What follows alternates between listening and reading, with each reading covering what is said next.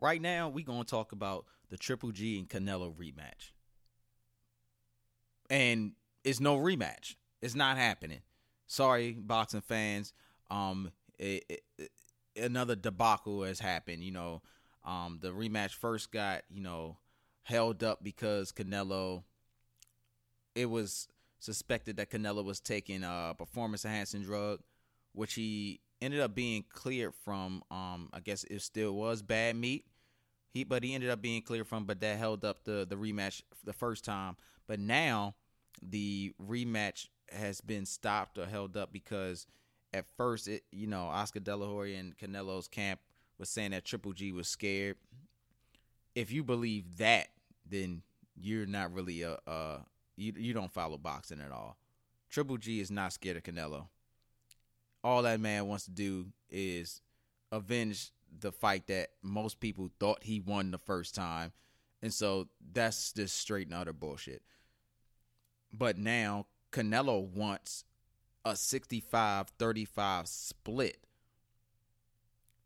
to make the fight happen.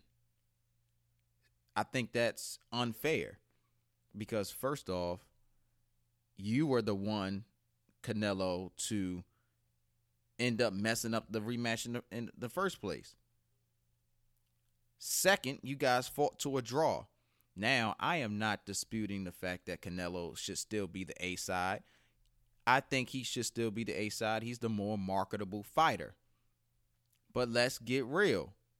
That fight, y'all fought to a draw per judges. Most of the people think that Triple G won. The fight will still make a lot of money. I think the 55-45 split will be more reasonable than a 65-35. I think you're just being greedy. And you do need to, take in consideration that, this man had a fight. He had a rematch set up with you, fought some a replacement, beat that replacement, and still ready to fight you. So I mean, come on, you haven't been doing anything but just trying to clear your name, which you did. So congratulations for clearing your name from eating the bad meat.